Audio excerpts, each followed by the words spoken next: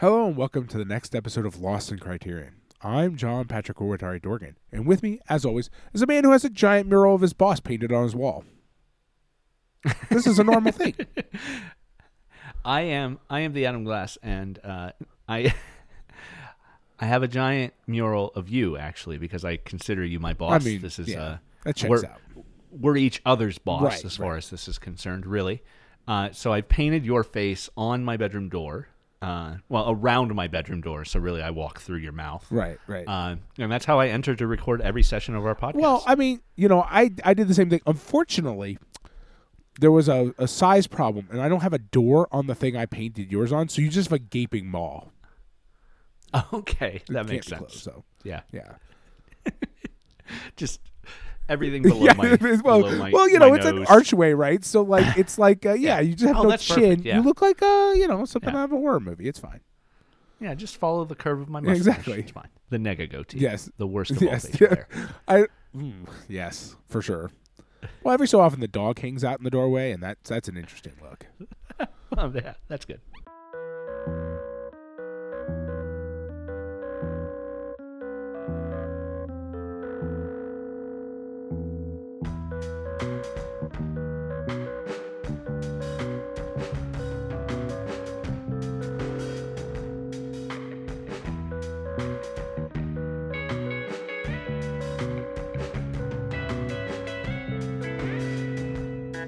Pat, before we get started this week, I do want to talk about our Patreon. It's patreon.com/lostincriterion. Over there for just $1 a month, you get access to a bonus episode and you help keep us going. There's over 50 bonus episodes now. We do one a month for every month except December. December we do the holiday special that gets a regular release, so everybody gets access to that bonus episode. It is always a non-Criterion film, and we do let our supporters vote on what we're going to watch.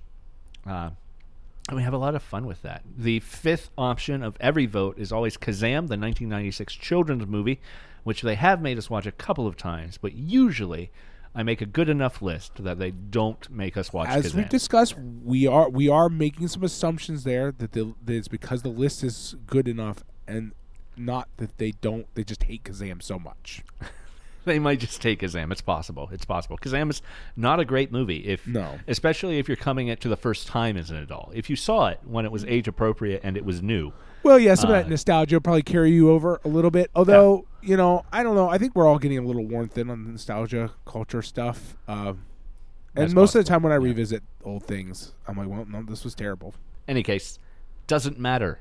We have fun over there. We watch a lot of great movies. That's all at $1 a month. You get access to all those bonus episodes, the back catalog. You get a vote on the new ones. You get to suggest lists if you want. And if a supporter does suggest a list, we try to get them on because it's always a good time to talk to somebody about a movie they love. It's fun to do. So that's all at $1. A little above that, at $5, we like to thank those people on air for helping keep us going just a little bit more. Thank you so much to Stephen Goldmeyer, to Eric Coronado, Chris Otto, and to our newest $5 supporter, Andrew Jarrett. A little above that, $10 and above, we do something that I think is pretty dang special. Pat makes a piece of art based on one of the movies we've watched recently. I get that printed up on a postcard and write a little personalized thank you note once a month. Mail that off to you. You receive them once a month, but it may not be the same month, depending on how bad the postal service is in that month. Maybe you'll get 4 at the same time. I got to get them printed, then they're shipped to me, and then they get shipped back out, and then it might be, depending on where you are. This podcast is a logistical nightmare, is what we're saying. I used to send them to Pat every month. Not do that anymore. I'd get it printed out. I'd write a note to Pat and send it back to him so that he could see the physical product, and it would take like 6 weeks I would to get I usually would get multiple of them at the same time. And they were because they'd just been collecting. And they're like 3 months, 4 finally, months old. It was great. Had like 700 that pile stamps finally on got it. large enough. Yeah. Went through the Belgian mail system. So depending on where you are in the world, it could take longer, and it might be you might get a bunch at the same time. But in any case, we also like to thank our $10 and above supporters. So thank you so much to Jason Westhaver, Michael McGrath, Nina Bojnak, Patrick Yalgo, and Adam Speakerman. Thank you very much. $10 and above supporters. Pat, this week we are finishing up the golden age of television. With some real bangers here. This was some real... Yeah. I don't know how serious you're being. I'm being serious about one and a half of them. One of them? One and a half of them. Okay, I'll allow it. We are finishing up with 2 episodes, both directed by John Frankenheimer, both from Playhouse 90. And I have to apologize to Pat. I had originally told him that the entire set of Golden Age of Television were 1-hour teleplays. But it turns out the 90 in Playhouse 90 is because CBS decided we're going to one-up all those other shows.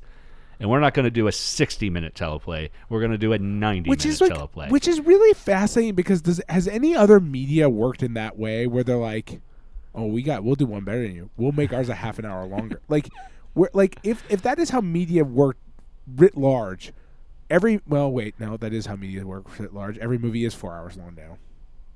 Shit. That's fair. I also love learning from the bonus features on this one with Frankenheimer talking about the process that they aired on Thursday night. I hadn't looked up date it's like weird. Or what day of the week all these dates were. Like Thursday night, like what? Yeah. Like real good. Thursday night, spend an hour and a half watching a play on television. I also assume there were enough channel shut down at like 10 p.m. anyway, so it's like you weren't going to be staying up that late. Yeah. But also every other channel had enough of these already running that maybe they just didn't want to. Yeah, they're like, no, Thursday night's it. That's the only one we got. Yeah, it's the only night that's left. Actually, Frankenheimer has really interesting insights. Like he really does a really fascinating analysis of like how and why this is a thing of its moment and it can't exist any other time in history. It's very fascinating, actually. Yeah, it's really fun hearing from him. Yeah, he's a smart cookie. I like how he talks about how all of the live television directors he knows have back problems, right? Yeah, because of the stress of doing this every other week and this this really bad sort of basically bad ergonomics combined with bad stress is like a recipe for disaster. Right. Yeah, it's fantastic. He's got a lot of great insights on this, but talks about it, as you said, as a moment of time because most of this was happening before video was a thing. There's no magnetic tape. We are actually with our final one, with Days of Wine and Roses. We are getting into the moment where tape is something they could use, and they do. Right, and he talks about how they finally figure out how to edit tape. Right. After this, they figured out so how they to edit use tape, but they use it really. They can't use it the way we use it now, and it's like, oh well, so like Days of Wine and Roses is essentially like kind of a swan song sort of thing, which is it's not actually. There's other ones after this, but like this is we're talking about the declining days of the teleplay, basically at that point. Sort of a last of an era, even though I think Playhouse 90 itself lasted into 1960. But see, that's the weird thing. Is like it's important to keep in mind we never. It's really weird. Like we lost.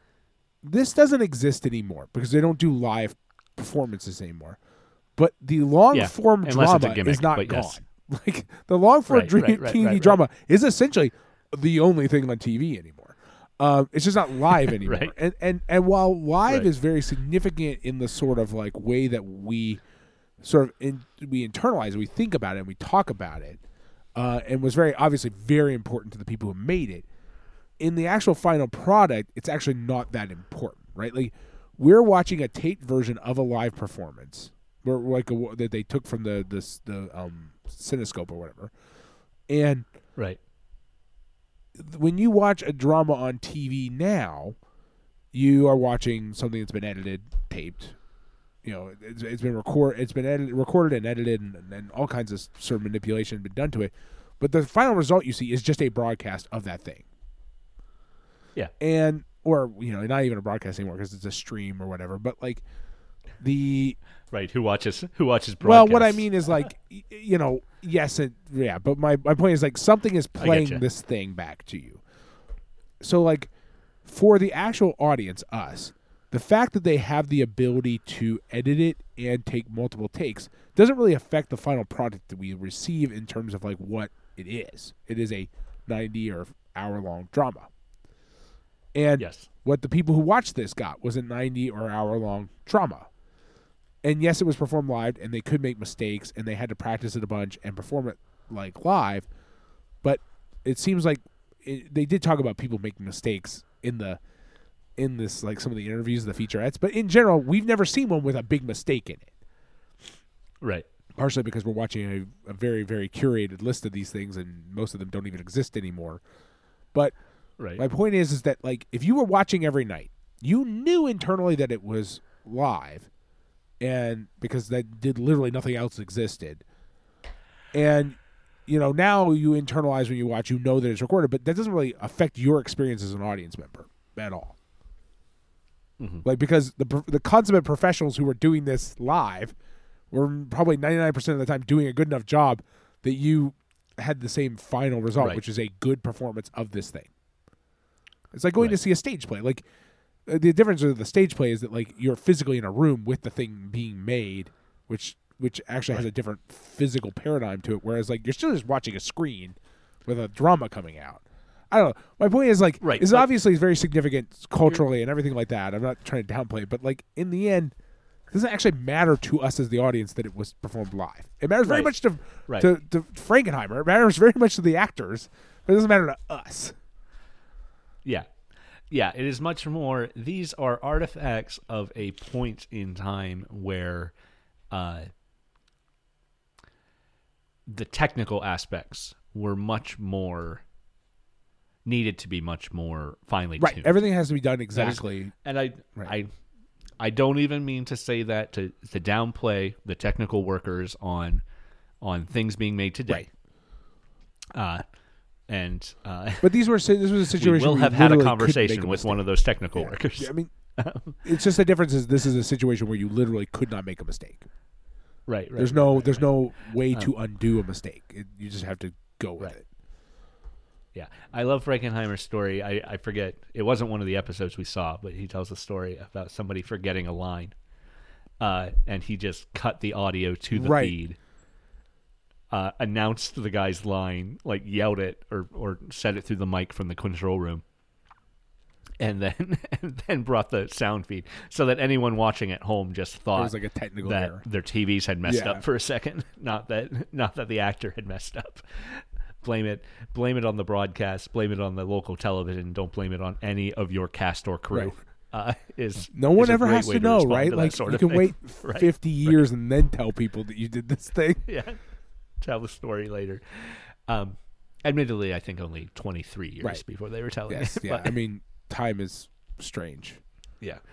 But yeah, he also talks about how because of the technical aspects of doing it, that everybody was so intent. Everyone who did this was so technically oriented in their directing that they were just primed to go shoot movies. Right, after, yeah. After this were done, he also describes the ability to do live drama like this, live television like this, made them like blacksmiths. Once videotape existed, Right. like no one needed to do this anymore.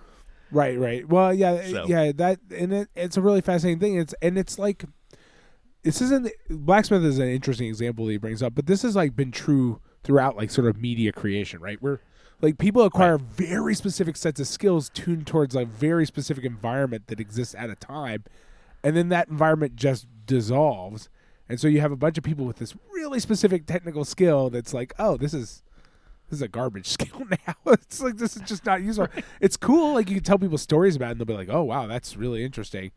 But in the end, it's just gone. Like, nobody needs it. So you make wagon wheels. Well, exactly. So you make wagon and it's true of things outside of media, but I find the media ones really interesting because, you know, like meeting a person who programs in a language, who knows how to program in a language that doesn't exist anymore is fascinating, although weirdly useful considering the way Capital works and stuff. Yeah, people who can program in fucking COBOL right. can go fix the fucking jet, like ICBM Right. launch sites or whatever. Yeah, are super important, right? But like those kind of like past technical skills for things like media creation aren't useful in that way, right? Like a person who knows how to fix like who has like technical skills associated with like physical products that exist in the world that could still exist is a useful person who has a useful skill, although niche. You know what I mean? Like the kinds of people who know how to repair very specific old technical things. Whereas like for media creation, it's like, well, no, this is not. Nobody's ever going to be like, quick, get me a live TV performer in here. We need one ASAP. Like, I need somebody who knows how to run a, like, I mean, I guess, you know what? I bet it's on the technical end. He's saying that it's not useful anymore. I bet on the technical end, like the people who weren't on stage, but the people who were behind it never had trouble because there are still a thing called live sports. And those have never gone away and have never been able to not be live. And I bet I would love to look into it, but I bet if you went and found like the people who ran the control booths, just moved over to like news TV or to live sports or something like that. Because that technical skill is still like keeping all these balls in the air all the time and trying not to drop any of them in a live broadcast, right? That's still the same thing. Like live TV didn't go away. Live drama went away. So the actors and directors who could do that were suddenly had a skill that wasn't useful. But I bet everybody else on the back end of it all were like, yeah, no, we just moved over to news. I do weather at 5 or whatever. They had a decade before, or maybe a decade and a half before their skills were really, really in demand for news creation. Right? Yeah. Well, but, before the 24-hour news cycle. Yeah, but I mean, you know, live news has always existed. It just didn't go 24 hours a day. Live sports has only increased over time. So, you know, I'm sure that those guys. It's just interesting to think about because Frankenheimer's coming very much from the in front of the camera perspective, right? Whereas behind the camera, I bet none of those people. I mean, they all just transitioned to a different form of live TV. I'm sure. Right. All the directors transitioned to film, and and the rest of that crew work. Right. You know, at one point, you know, at some point, a grip is a grip. Right. Well, yeah, certainly in certain of those roles, any sort of really media needs that sort of role. Right. I mean, specifically, like, for sure. It's just interesting to think about, like. It is very interesting to listen to him talk about it though, because we'll peek behind the curtain here. We have not actually watched the first disc yet. So, right. But so far, I really, really like Frankenheimer's interviews in this. They are adding something that the other disc didn't have for me, at least, in terms of like a sense of context. Like those little featurette things at the beginning to set up the movies are neat, but they're very much like PBS broadcast feature like openers, right? They're very very like surface level, don't contain a lot of detail or depth. They're just priming you to watch the thing. Whereas the Frankenheimer reviews are like real features where you're like, oh shit, like I'm learning stuff that I would have never been able to suss out on my own. But even the Frankenheimer stuff is shot for that PBS introduction. We're just getting the full length like recording of it. Right. But also I think it's just that, you know, they've talked to actors in some of the other ones we've talked about. They even talked to, you know, director in some of the other stuff we've talked about. But Frankenheimer is someone who still, I think, is thinking about what makes good television. Right. As he's shooting these interviews for a new television. Right, yeah, that's probably true, yeah. It's just him sitting at this very authoritative desk and like just casually talking to the camera about it. It's very interesting. But yeah, so this week's episodes are they are The Comedian, which originally aired on February 14th, 1957, directed by Frankenheimer, as I said, and written by Rod Serling. We'll probably talk about that one first, and then the second one is Days of Wine and Roses, which originally aired October 2nd, 1958. Also directed by Frankenheimer and written by playwright J.P. Miller, based on just an idea he had about his uncle. Yes, yeah. Very interesting. As a lot of these teleplays you do, sometimes they're based on a book, sometimes they're based on some original, like we talked about, like originally they were all based on like public domain media. Yeah. And then at some point it's just like, well, I was at home thinking about my drunken uncle. right, right. And we I have just to made a make movie, fucking and I hated it. 50 of these a year. So right. pretty right, much right, every right. idea is a good idea. Yeah. So the comedian stars Mickey Rooney as himself. Possibly, actually. Generally, it is assumed that the character is based on Milton Berle, actually. Okay. Milton Berle apparently saw the comedian and responded to rumors that it was about him with, "I wasn't that bad." Well, as long as he didn't do the Nazi thing where he just assumed that the bad thing was, that we talk about, like, well, we banned it because it's obviously about us. It's like, well, okay. Well, the interesting thing about the comedian is that it was originally meant to be a magazine article. Okay. The source material was originally meant to be a magazine article, and the author, his editors refused to print it on the belief that they'd be opening themselves up for a lawsuit, even with it fictionalized. That doesn't sound right, but okay. That doesn't sound entirely right, but it is interesting then that they just made it a one-off television show that no one would ever see again. Right. Which actually, yeah, right, that there's no recording of. So unless you were taking notes while you were watching it the first time, you really have no basis to sue someone for whatever's said in it. Right. So yeah, you made it essentially disposable media, so no one can ever track you down for it. Yeah. Right. Yeah, it just exists in. What happened? What happened to the scripts? Oh, they got shredded. Sorry, Yeah, they're gone. They're gone. Screenwriter died. We stole it. The way they talk about this one coming together in the background material is really fascinating, because Frankenheimer insists that that Rooney showed up day one and had an absolute perfect interpretation of the character, did the table read, full on acting mode, did the table read, and it was great. And he was so happy with it. And then they cut to one of the other actors who says, and then he kept changing it every day. Every day he'd show up. Yeah, both of them kind of imply that way. Keeping him locked down on the good read was hard, right? Right, was hard. And then Rooney, who honestly in Rooney's videos, his interview from the early 80s for this comes off like he is trying not to be the character and the comedian that he played. Right. Yes. So it wouldn't.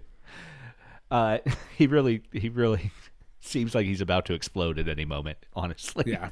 He then explains that he was what he terms an extemporaneous actor. Yeah. Not an improvisational, but extemporaneous. The other actors complained that he was improving. Well, those are. I mean, one of them is just a different, essentially a different word for the same thing. Like, I guess the difference being that extemporaneous would be starting with the same basic material and then not doing what's on the script, whereas improv would be starting from nothing. Yeah. It is very. It's a very intense performance. I'm not gonna say anything bad about the performance, but when you hear in TV or film or something, somebody start being described in that way, all I can hear in my head is pain in the ass. You know what I mean? That's all in my head. I'm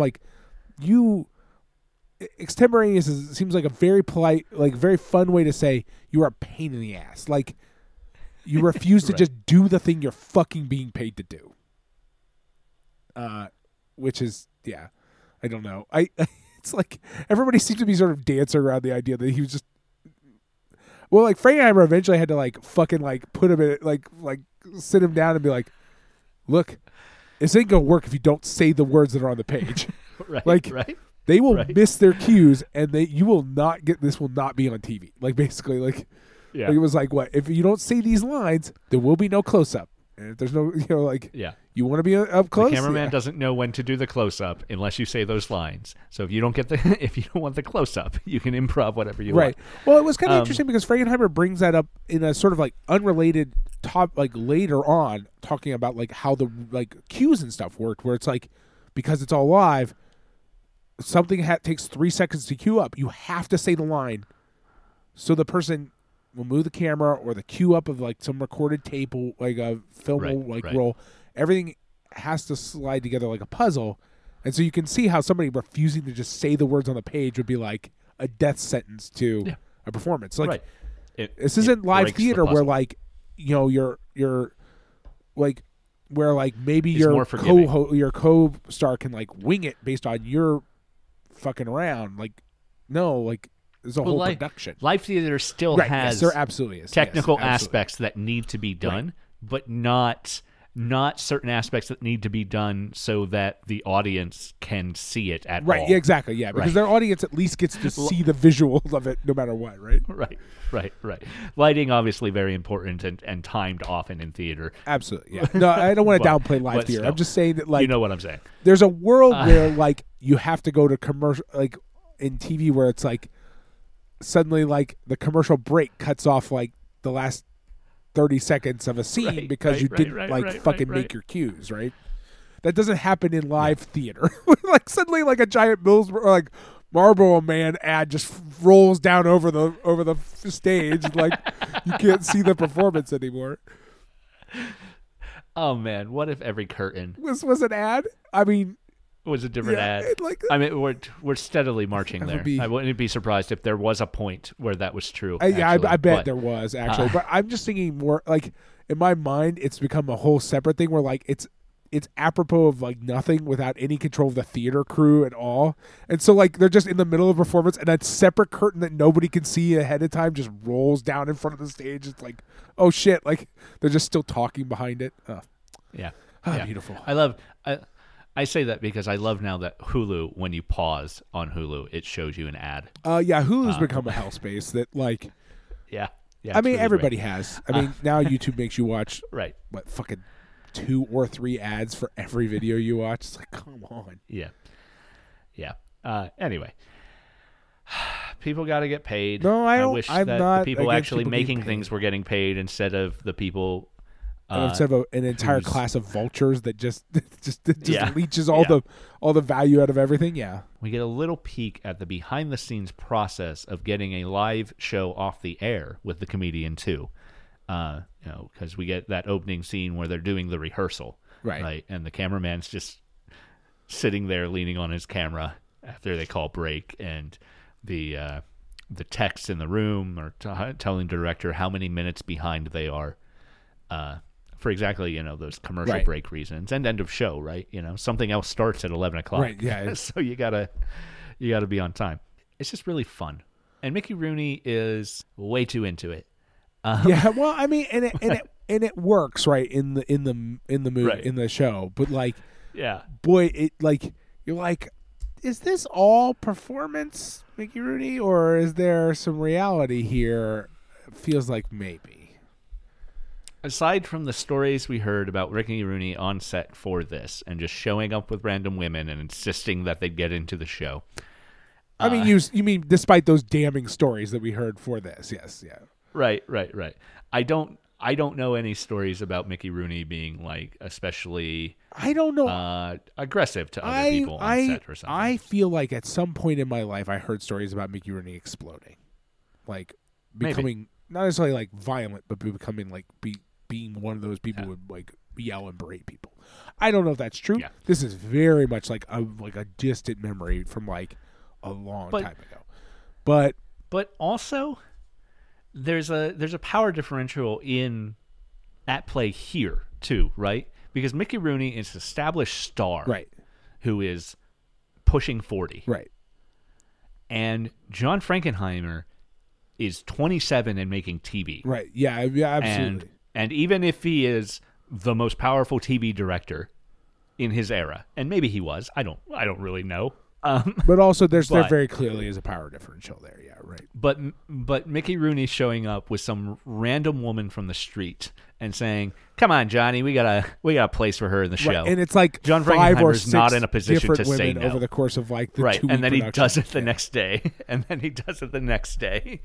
Well, and you can see that even now in that interview, Frankenheimer is dancing around the topic a little bit. He's like, that was an interesting situation or something like that.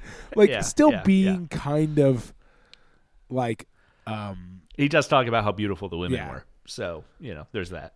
But I don't know. He's got a weird edge to his voice when he talks about it. It's like he's grasping for things as a positive to describe what was inherently a really shitty situation.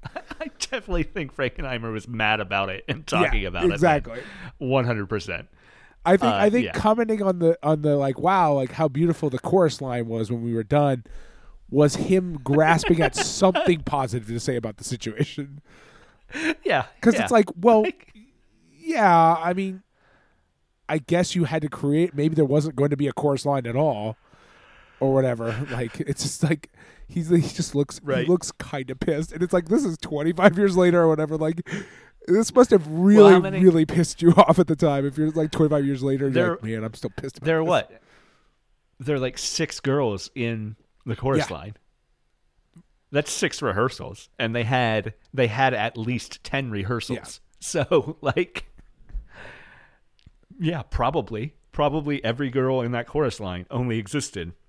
Well, which is a very fascinating thing to imagine, that the chorus line every rehearsal just kept expanding, right? It's like yes. It's like they just like nobody. We all have to ignore the fact that it just keeps getting longer and longer. For that, between the improving and him forcing Frankenheimer to add a new character every day, it's just a miracle that this one got filmed at all, right? Exactly. Yeah, no, it's kind of. I mean, this one seems like we're going to talk about Days of Wine and Roses, which is much more of a buttoned up production, just in general. Like, right. Yeah. This one is kind of wild because this one does have that kind of like teetering on the edge of oblivion feeling kind of throughout the descriptions of it.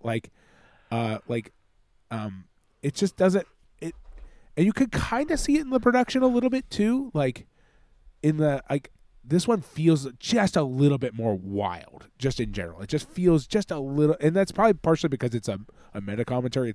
It's the thing talking about itself, which always produces this sort of weird reverberation within media when it starts talking about itself that can kind of create a funkified feeling. But just the idea that like this one just feels like it barely happened. Honestly. Yeah. Like, and Mel Torme being like, oh yeah, we got Mel Torme, the jazz singer who like has never performed. Like, you know what I mean? Like, everything about this one feels like that, where it's like, oh yeah, who's playing opposite Mickey Rooney? The jazz musician or singer who has never been in a play, but I've never been in a live television performance before. Right. Cool. Right. He's probably great. This is gonna be fine. No problems. Oh wait, we've added 7 characters since we started the week. Yeah, this is all. Everything's going great. Yeah, but they don't have to talk. They just gotta. Well, I mean, I assume that's probably the function of some sort of compromise, where it's like, well, where the fuck can we put these people that weren't in the script? Yeah, clearly they're not in the script, so we're not going to write a new script. So they're going to have to go somewhere that doesn't involve speaking. Right. Yeah, but Torme actually did do really well. I don't want to downplay. It's actually pretty amazing when you consider the background on that, which is like, this is something he has never done, has no relevant experience at all for. This story is his character's dramatic arc. It is him. Mickey Rooney's Sammy does not change who he is over the course of this. And ultimately, Les really doesn't either, because he comes full circle and resubmits to the status quo. But he's got a more dramatic arc than Rooney's character does, certainly. Right. Well, I am fascinated by the actual story of this movie, in the sense that like it does seem to be very purposely flying in the face of like storytelling conventions, right? I would not expect, and this may just be a bias on my part, what is essentially a TV drama, a TV movie from the 50s to decide that like, oh no, everybody's just going to be just as shitty at the end as they were at the beginning. Nobody is going to get better in our story. Which doesn't feel like a 50s thing to me. You know what I mean? Like, we've watched so many movies from the 50s that, like, oh, we've got a bad guy. That bad guy either has to be punished or reformed. Like, we can't... Yeah. The only character in a better position at the end of this than at the start of this is the guy who plagiarized the work of a dead Yes. man. And got fired for it, and it's the best thing that's ever happened to him. Right. Or at least has happened to him in many years. And when you watch it, you're kind of expecting Lester to have a similar arc where this will end this, and instead it's just. And I guess that's storytelling wise. That's I think it's a fascinating choice because you get that real dichotomy between like a person who the way gets them out and this doesn't. It's very good. The way it plays out with Lester though. Lester, we get this montage of the show happening that's just audience laughter, right? And Lester is like sulking around in the background, comes out on stage, looking like the guy from Network, rain-soaked and about to yell, "I'm mad as hell," and then just slaps his brother live on television, live on his show. And Sammy cracks a joke about it, throws him on his shoulder, takes him off stage, and starts beating the crap out of him. Right.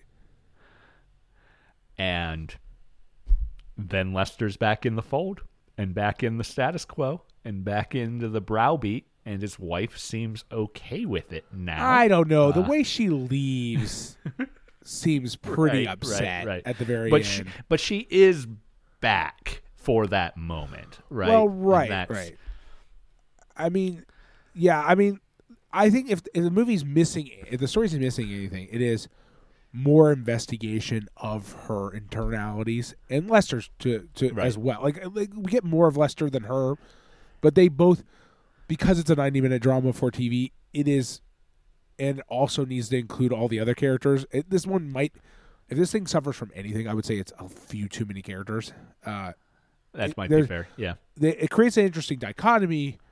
But the 90 minutes can't really hold them perfectly well. You know what I mean? It's a little bursting at the seams. And so, in my mind, we don't quite know enough about her internality to like really figure out what's happening at the very end of the movie.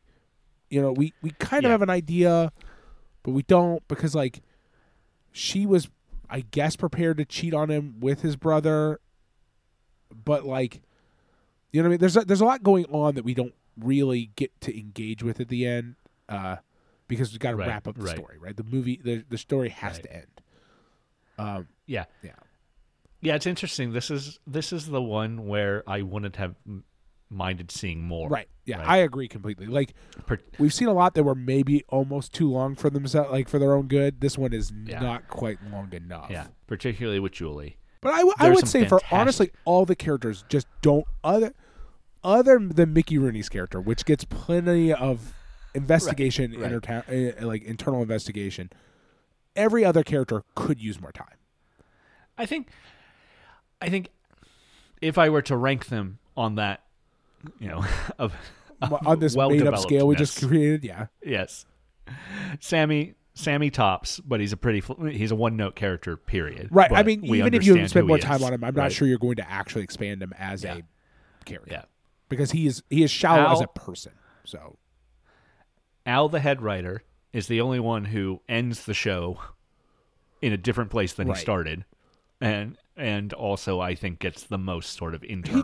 He does. He absolutely does. But like you can imagine a full-length movie that's just talking about that dynamic and investigates more about like why he feels dried up, like what. I don't think he gets a decent arc. It's just I'm saying like we don't really investigate what makes him feel dried up, what makes him feeling like he can't do this job. You know what I mean? Like we don't dig into that as much as one could, right? It's not so much the ending that needs more fleshing out for him. It's more the beginning for like how we get to that place. Right. We kind of, because the movie's in a hurry, we kind of jump to that pretty quickly. It's like he's already washed out. He already can't come with jokes.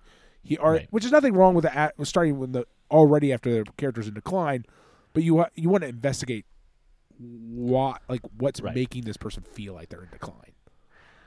Yeah, I do like, in association with Al, how information about Davy Farber is sort of just trickled out over the course of the movie.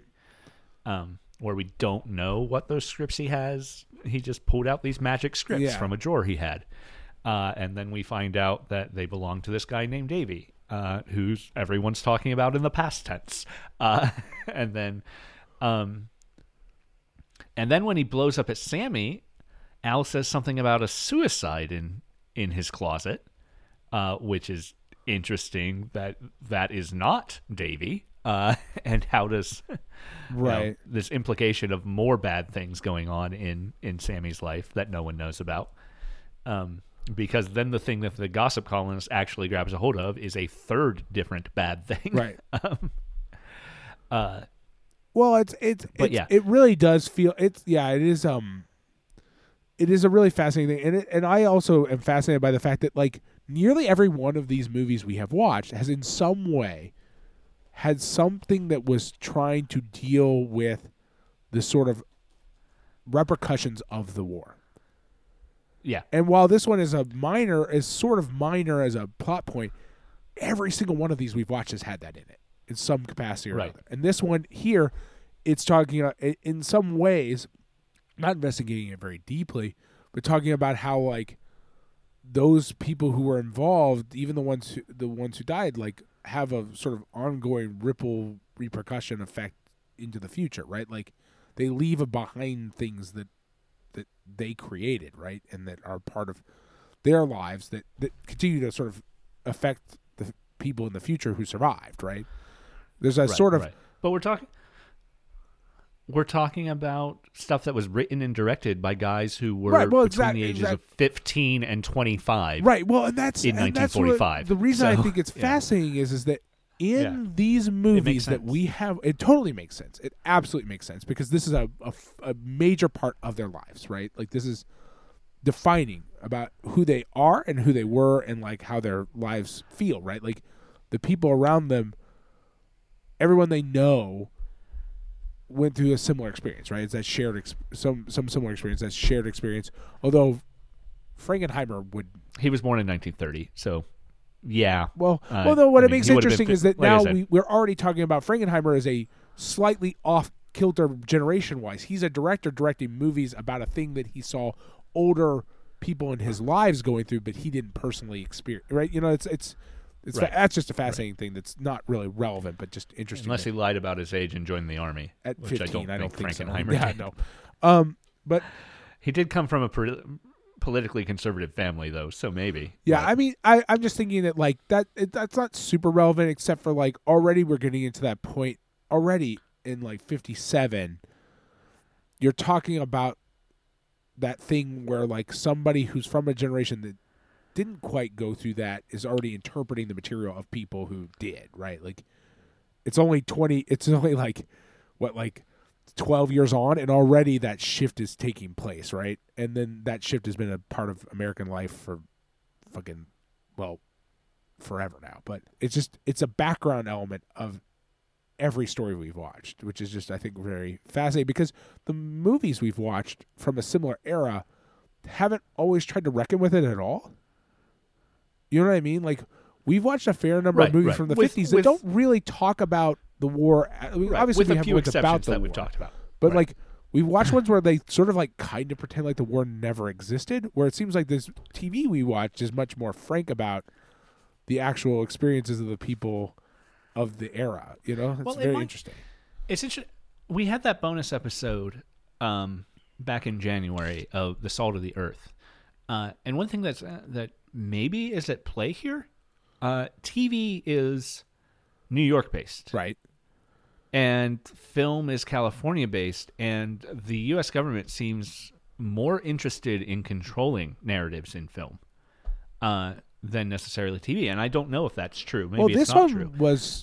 This one was filmed in California, though, because when they talk about Playhouse 90 is from TV City, Playhouse 90, Hollywood. Right.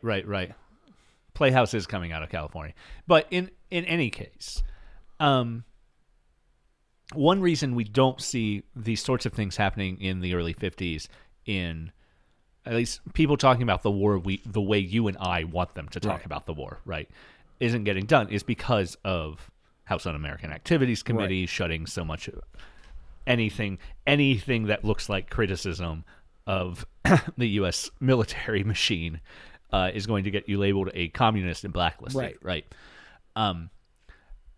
Whereas, I mean, it is Rod Serling.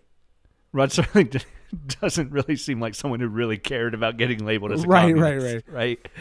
And maybe Frankenheimer as well, particularly moving forward. Frankenheimer also actually he got drafted into the Air Force in 1951. Okay, yeah. And they put him in a photography unit, and that's how he learned how to shoot, which is very interesting. Not shoot a gun, but shoot a camera. Right. I don't think he saw any combat during the Korean War. Yeah, I mean, it's. I don't know. The whole thing is kind of fascinating because, like,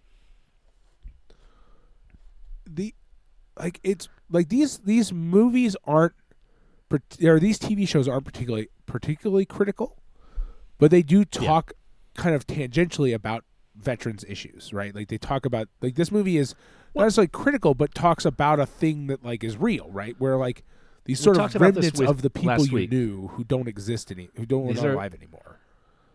These are young men writing and making these who are interested in the reality of life. Right. And there's the same impetus that gets called angry young men in a generation of playwrights in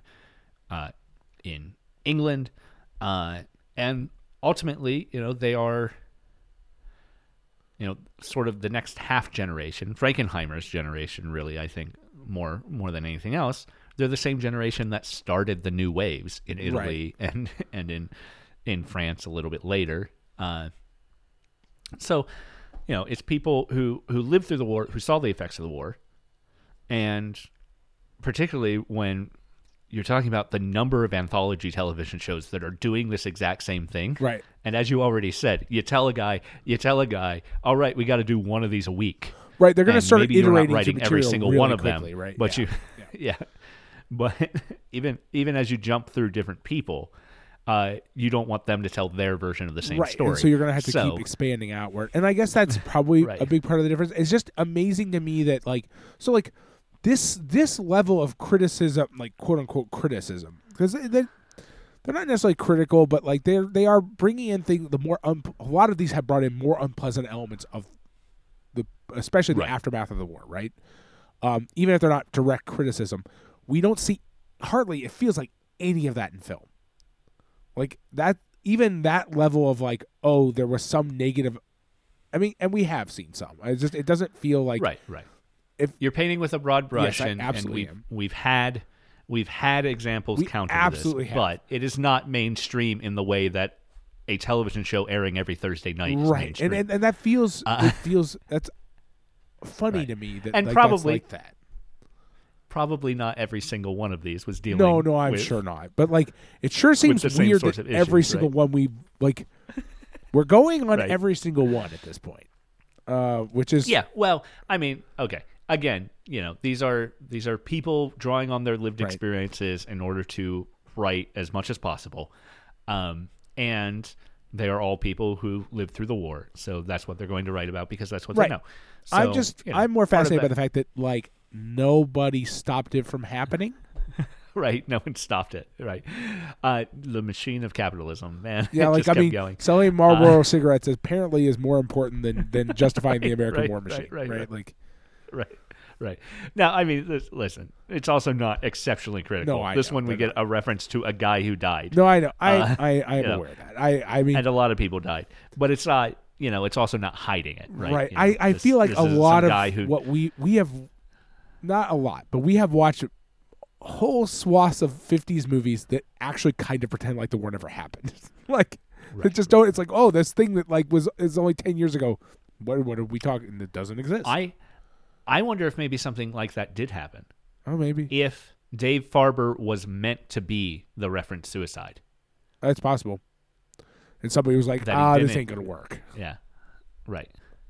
A vet who committed suicide but also wrote a couple of really great comedy sketches before he died is maybe a weird space anyway. Not to say it is a space that doesn't exist. I'm sure it does. But plenty of very funny people have also killed themselves ultimately, unfortunately. But yeah, so maybe there was it's a weird. It is a strange place for a TV play to go, though. I will say that. Yeah. Yeah. I mean, it kicks up the drama, and in a piece that is already just overfull of drama. But well, what it does is it does. Yes, it is. But what it does is it creates drama from somebody who isn't Mickey Rooney's character, like which is important, right? Like because Mickey Rooney's character is constantly every other character in the movie is essentially in a battle to not let him eat the entire set before the movie is over. And it also provides an opportunity for Mickey Rooney's character to exert control in a way that we hadn't seen him exert control yet. And that is the quick thinking spin. Right. He calls his publicist and says, we have these scripts. He doesn't even explain to the publicist what accurately is going on. He says, we have these scripts. We're doing this stuff tonight. Make an announcement and say we're doing it to honor him. Right. Right. And because, we don't have an exploration of how Al got these scripts and how Al is possibly the only person who has ever seen them in the entire world, which he states. So I guess it could be true. You would hope that they would contact a next of kin and say, hey, would it be okay? But well, and we all, I mean, but obviously it's too late for that, right? It's also like I feel like there's a sort of a subtle hint at the sort of the actual nature of this kind of media where like this shit's stolen all the time. You know what I mean? Like people steal things without giving credit all the fucking time. Every single joke we actually hear in this episode is the most hack, terrible thing. Oh yeah, absolute garbage. Yeah, that Carnegie Hall joke does not originate here. Certainly, right? It is fascinating to think that like they made a story where like, first of all, we see that like, Mickey Rooney's character doesn't. We see that what keeps him on top isn't just pure like being a good face for this sort of media empire. He's also like very savvy, like very quick thinking, very savvy to be able to keep himself afloat, despite the fact that like a lot of people probably don't like him very much. Like, there's something beyond just his like charm that's keeping him afloat, which is interesting to see. It's an interesting addition to the story.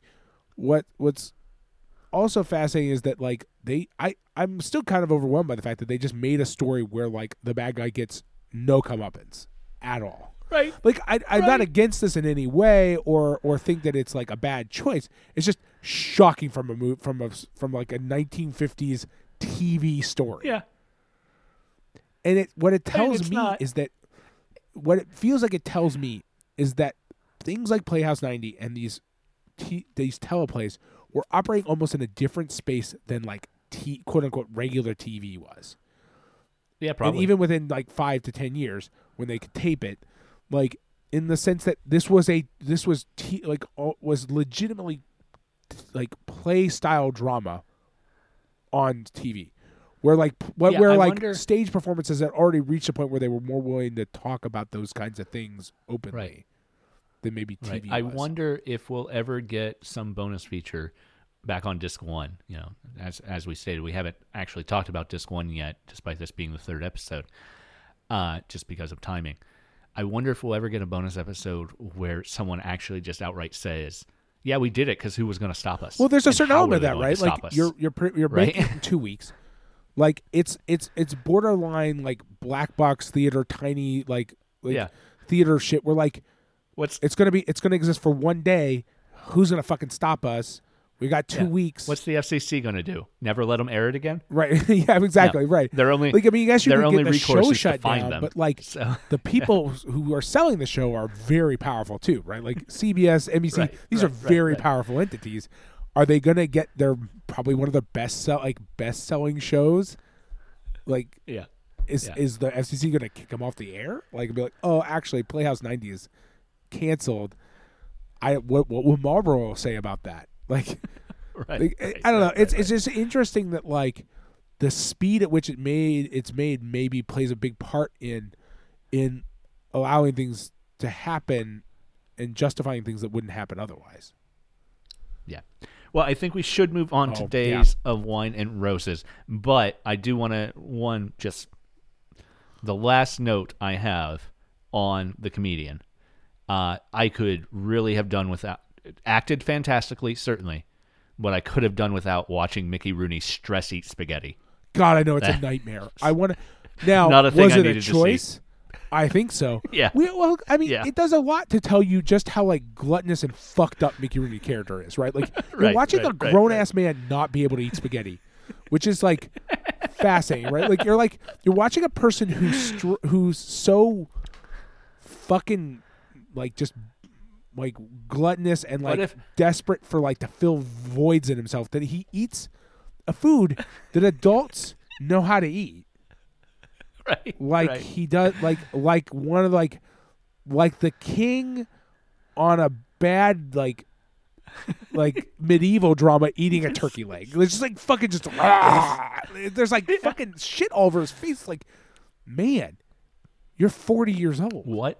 You know how to eat spaghetti. What if, Pat, this is a culture marches on moment. Everybody ate spaghetti and it's like that. weird to us, but everyone ate spaghetti like that in 1958. So Days of Wine and Roses. We'll move on to this one. This one is, out of any that we've seen so far, the most very special episode. Oh, yeah, for sure. Boy, who wrote this? The AA? I don't know. Yeah. Well, basically, pretty yes. much. Is the answer to that question. So J.P. Miller, who wrote this, was working on The Unforgiven, which was a Western that starred Burt Lancaster, and he hated it so much that he gave up writing. I love it. I just love it. This sucks so bad I don't want to be involved anymore. Right. So he went back to New York and was just hanging around and started thinking about, I wonder why. J.P. Miller, depressed, mad about his last writing gig, goes back to New York, is hanging around, insisting that he never wanted to write again, and just started thinking about his alcoholic uncle. Yep. And then, thankfully, thinking about his alcoholic uncle gave him an idea for something to write instead of just made him more depressed. Right. So he had an idea to write a story about two alcoholics who fall in love, and called a producer, and the producer's like, "Yeah, write it." Right, which feels like the most. And we were talking about this with the comedian, but like it's kind of hard to like not let these two bleed into each other. Feels exactly in that like, well, we have to write 50 of these, so like fucking do it, man. Right. Like whatever. Right. Yeah, you got an idea? Fucking write it down. I'll read it later. We'll like 50-50 shot. Probably we'll approve it because like fuck, we gotta fill up 50 episodes a year. All right. The craziest thing in the background material on this one, to me, is that this was adapted to film in 1962, starring Jack Lemmon. Yes, this is the craziest thing I've ever heard. The only person from this production, in front of the camera or behind it, who ended up in the film version is the guy who plays her dad, the old man. Yeah. Mr. Arneson. He comes back to the film version. But Frankenheimer, particularly, was not invited to direct. And he was not invited to direct because Jack Lemmon said to Frankenheimer, you can't direct comedy. And you're like, I have not seen... What? I have not seen Jack Lemmon's version of this story. I kind of want but to. If it's played as a comedy, I'm mad at it. I don't know how you would construct a bonus list where we end up watching that. But like, I want to know what there's. Now this movie is very, very melodramatic. Like, don't get me wrong. This story is right, but like, right. As a comedy, there's no comedy in it. It's insane. Like, it crosses from melodramatic to what the fuck are you talking about? Like, are they just funny when they're drunk? Is it just the idea that drunks are funny? That Jack Lemmon is playing a comedic drunk, whereas the people involved here are actually playing straight drunks. Yeah, I mean, are somewhat well, they're really. they're doing passing. yeah. Well. I find TV drunks it's very, very rare to see a person on TV or film who is acting drunk who feels legitimately drunk. Right. You spend enough time around drunk people, which we all do eventually in our lives. It's sort of par for the course. Everybody sort of begins to suss out, create a sort of uncanny valley of drunkenness where you're like, that person's not drunk. I know that person's not drunk.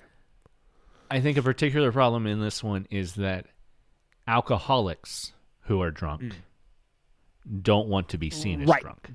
Generally try to act normal. Yes, this is very true. And that's a thing that does happen a little bit in this with our main characters, but does not happen often enough that it feels natural. But in any case, right, this seems like a magnification of the party drinking that like people that is very real, but is not what happens. In I've been around enough drunks. We've all been around enough drunks. Right. It doesn't feel real when it comes to like people who are like have a serious drinking habit. Right. They're trying to conceal from the people around them. Yeah. One really interesting fact that's separated enough from this but still. So the film version of this ended up airing on television, and Bill Withers caught a couple of minutes of it. Oh yeah, I know, I saw that, and then I couldn't stop from watching that. Myself. Wrote "Ain't No Sunshine," which is fantastic. Like it did kind of fuck me up because I did read that because I was trying to suss out like with this one and the last one, because Plex is very confused about what version of this I'm watching. For both of them, because there's also 700 things named The Comedian. Apparently, it wants me to watch something with Robert De Niro that has a 36 on Rotten Tomatoes, which I was like, boy, howdy. Not an adaptation of this. I thought it might be, but turns out it's not. It's not. So, like, I was trying to figure that stuff out, right? I was like trying to sort out, like, what am I watching? Like, what is the thing I'm going to be watching here? And then I somehow didn't read any of the other stuff, but did find out about the song, and I was like, well, now I'm going to sing that song to myself the entire time we watch this movie. Which is what happened. I did, in fact, sing that song to myself the entire time I watched this movie. I just kept saying, I know, for the entire hour and a half that I was watching this. I'm glad I don't live with you, Adam. I'm glad. It was just me and the animals I'm pet sitting. And so as previously stated, this is the first introduction of video technology into this whole television process, basically, but certainly to Playhouse 90. It's certainly early. Yeah, I don't know. I wasn't clear from Frankenheimer if this was the literally first one he ever did or if it was just like very, very early. Yeah, I guess that's... It was a little hard to say. He kind of sounded like it was the first one, but then like the way he talked about it later, it's like it might be one of those things where he's like, well, I know it's very early, but I don't know 100% this is the first one because they were, again, doing one a week. So like it's also possible that it's a very, very early one, but not the first one. Yeah. So the opening AA meeting is taped, and then they played that on the broadcast. But weren't able to edit it, so they still had to shoot it as if if it were the live videotape performance. editing is still not a thing. Yeah, and then because of that, they're able to do the dissolve into the entire other set, which brings up one of the most interesting things in the 3 we watched last week was talking about the different ways they handle those set and costume changes. Yeah. Well, and here you're getting into the idea that like now we don't have to worry about that anymore. Right, like we can just tape some of it ahead. That it is really fascinating. Well, I mean, they already had like film reel that they would play, like because right. He talked about the difference being that like tape doesn't take 3 seconds to get up to speed, and then you have to get like you could just play a tape, like even early tape you could just play because it's magnetic head like doesn't need time to spin up. I would forgive you for being too distracted to notice, but we do get some of that background film as the window scene out Yes, behind Mickey Rooney while he's eating the spaghetti at the restaurant. And there's street life happening. Yeah, that is very. There's no reason why they wouldn't use a technique that works in filmmaking. Right. It's like, right, okay, right, we're going right, to do, right. like, you're going to use that, but the thing is that's much more temperamental, right? Like, it has issues with it. Whereas this one, they could probably play directly into the feed, right? Like, they don't even have to. They don't have to play it on a screen on the set. They can just feed it into the feed direct, like, play it into the feed directly, and not have to like do any of that weird shit. Yeah, Frankenheimer, when talking about using tape for this, also says you couldn't edit tape at all. Then you couldn't make any cuts on tape. I did that for the next one, implying that the very next episode of Playhouse 20 he had figured that out on his own. I feel I'm like not sure if that's I feel like the real, logical but... leap to like, wait a minute, we can write over this thing with this other thing if we put the idea of like having having two of them and like dubbing one over the other seems like it would come really quickly. You'd be like, oh shit, like we got this figured out. We know what to do now. Yeah. As soon as you know it's not reacting like film. Right. Yeah, it's probably like as long as you get past the idea that you're not going to like sit there with a pair of scissors and actually fucking cut shit out, you're probably going to figure it out pretty quickly. Fascinating that they used it. It seems like the writer, our star, our male lead, everybody just spent a whole heck of a lot of time with Alcoholics Anonymous. Yes. Yeah, I mean, J.P. Miller seems to have spent the most time, right? Like he spent a long time, right, like going But yes, our lead actor also like fucking like I guess like went to meetings and like started like even became like a mentor or something. It's like, gee, Merry Christmas. Yeah, Cliff Robertson talks. He got into it. He got the role 5 weeks before air day, and they rehearsed for 2 weeks before air day. So he had 3 weeks of prep with no guidance, basically. No one telling him what he needed to do. So he just started going to AA meetings and ended up with a mentor who would call him at 3 a.m. from Skid, or with a mentee rather, who would call him at 3 a.m. from Skid Row. Yeah, that's very. I don't know. I feel like going to AA meetings under false pretenses as acting study is probably a thing that happens pretty often and is not great. It's not good. Yeah. It is. You get into a very weird, murky territory here because it is ostensibly for a story that is positive, right? Like it is. Right. It is singing in many ways singing the praises of Alcoholics Anonymous. So it's like you get into that weird like, did I do a bad thing to do a good thing kind of situation? I think was Cliff Robertson completely just under false pretense? He didn't tell them at all. They didn't know who he was. They didn't know he was an actor. He said he went in regular street clothes. Because I'm really bothered by the fact that he also describes becoming like a mentor to one of them. And it's like, but you're not an alcoholic. Like, you can't offer this person like legitimate advice about how to deal with the problems they're feeling, because it's all coming from a place of like a falsehood. Now, if Cliff Robertson was going and got sober in those 3 weeks, it's also quite possible that Cliff Robertson maybe had. There's a very real possibility sort of hedging that like he doesn't want to talk about that, but that like it actually had a very meaningful and positive impact on his life. I can also believe that.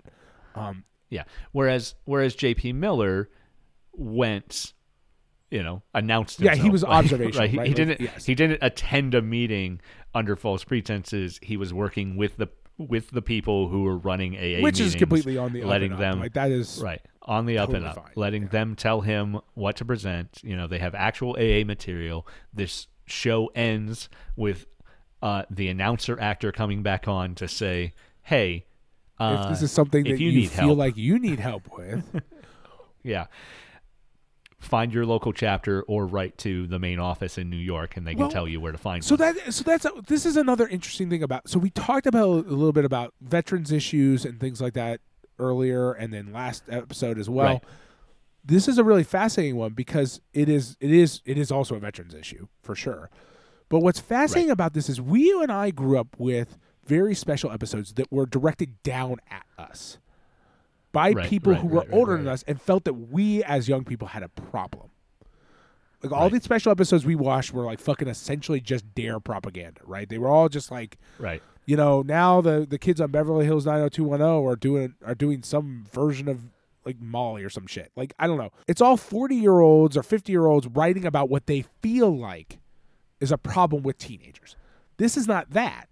This is people of an age writing about other people of the same age and probably in many ways talking about issues that are real pressing issues for them maybe personally.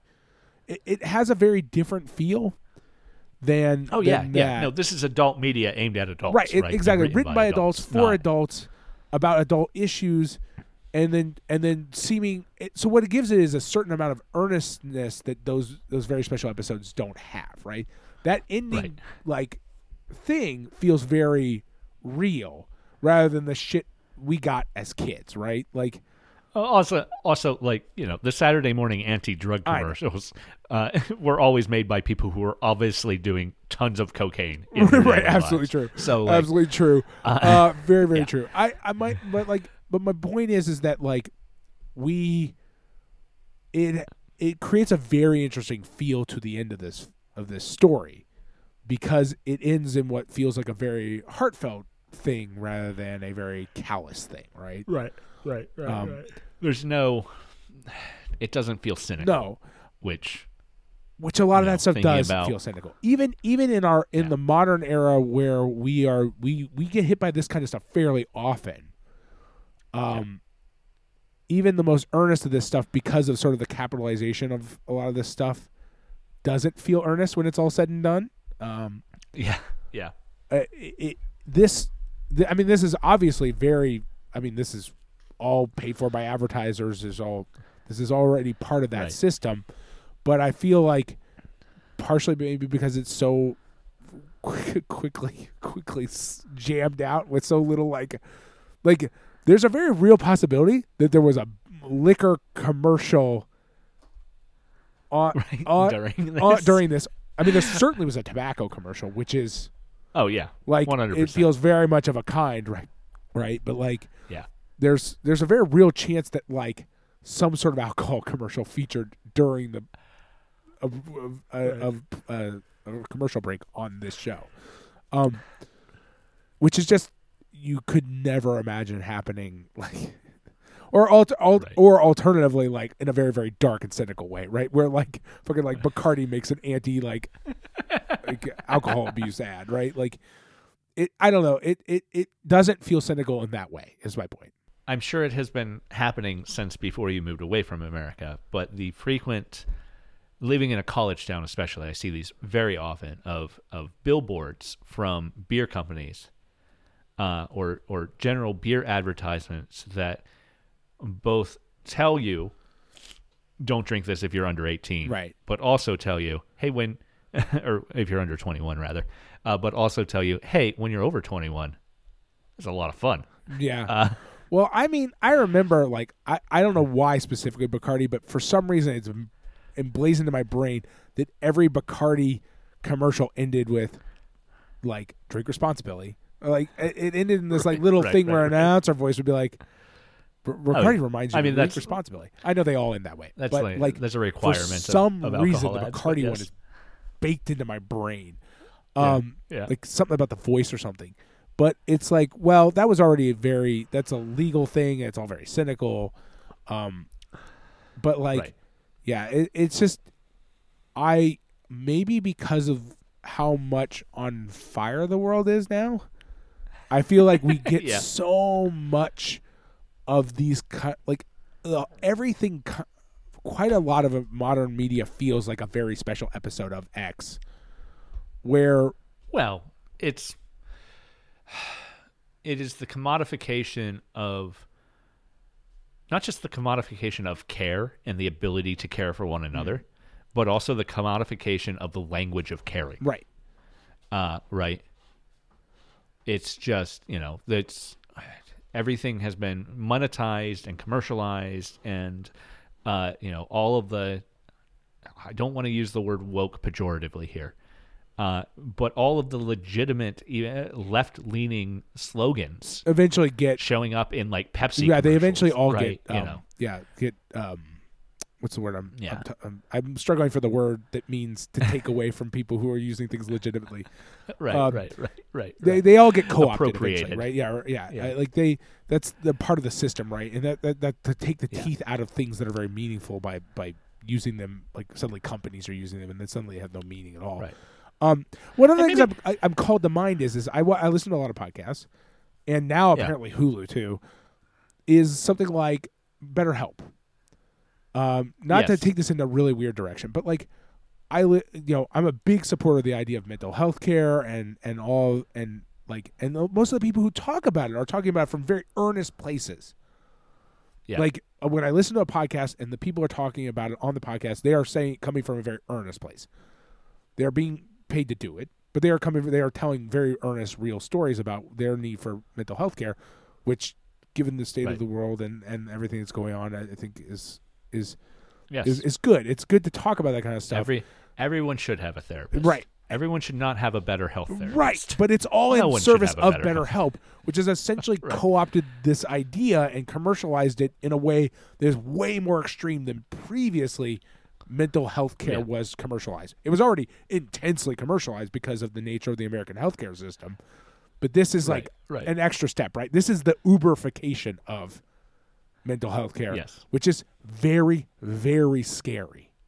Because I'm sure mental health professionals could talk about this more at length, but like you're going to drive down the value of mental health care to the point where mental health care specialists can no longer afford to be mental health care specialists in a meaningful way, right? Well, it's not just the Uberification, it's also the Facebookification, because BetterHelp has also come under criticism for are they taking like metadata? Harvesting metadata. Fuck, man. Yeah. I don't know. Luckily, I don't live in America. I don't have to deal with some of this shit. Because that doesn't exist here. But I listen to enough ads where I'm like, this is some fucked up shit going on. Or it just feels icky. It feels gross from what you've experienced. Right. And you're like, and you're thinking to yourself like, that's become part and parcel of people talking about a very earnest thing that is very real for them, is also, because of the nature of things, directly connected to something that's very gross. Right. Well, perhaps from that, it's a good time to pivot. Last week, I said toward the end of the episode that we should talk a little this week about the fact that most of these shows, Playhouse 90 obscures it if it does it, but most of these shows are directly controlled by a single advertiser, right? U.S. Steel Hour. And